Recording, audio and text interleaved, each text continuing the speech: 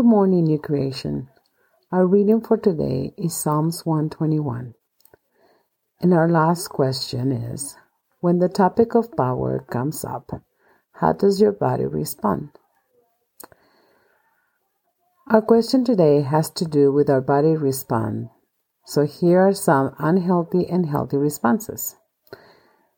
Some reactions to inadequate, vicious, unkind, heartless, evil power can be expressed by the feelings of desperation, anger, shame, frustration, sadness, helplessness, and fear. Your body can experience weakness, anxiety, trauma, pain. There are so many responses to incorrect power that can make us ill, insecure, and worthless. The list can go on, depending on each of our experiences with these kinds of powers. Some of us experience these feelings and emotions almost every day. Think about the effects these kinds of powers have in our neighbors and our community. Maybe you are too familiar with these feelings, but now I would like you to think about the flawless power. When you experience sound, intentional power, your body has a sense of accomplishment, completion, security, understanding, fulfillment. Your body can react with joy, grace, and triumphant.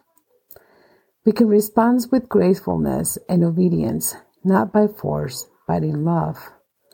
When power is shared equally and equitably, with grace and mercy, respect and honor, power can be a tool of change and reconciliation. There is no greater power than the power of God. Psalms 121 demonstrates where our help comes from, who the Maker is, who has the power to watch over us, who is powerful enough to protect us from the day or night.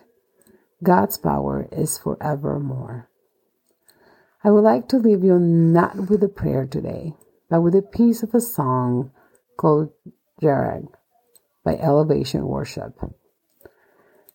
Please take a moment to worship and praise God today. Amen.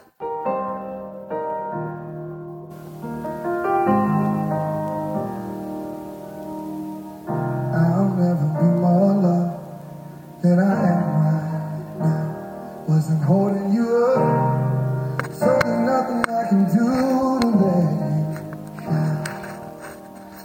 Doesn't take a trophy to make you proud. I'll never be more loved than I am right now. Ooh.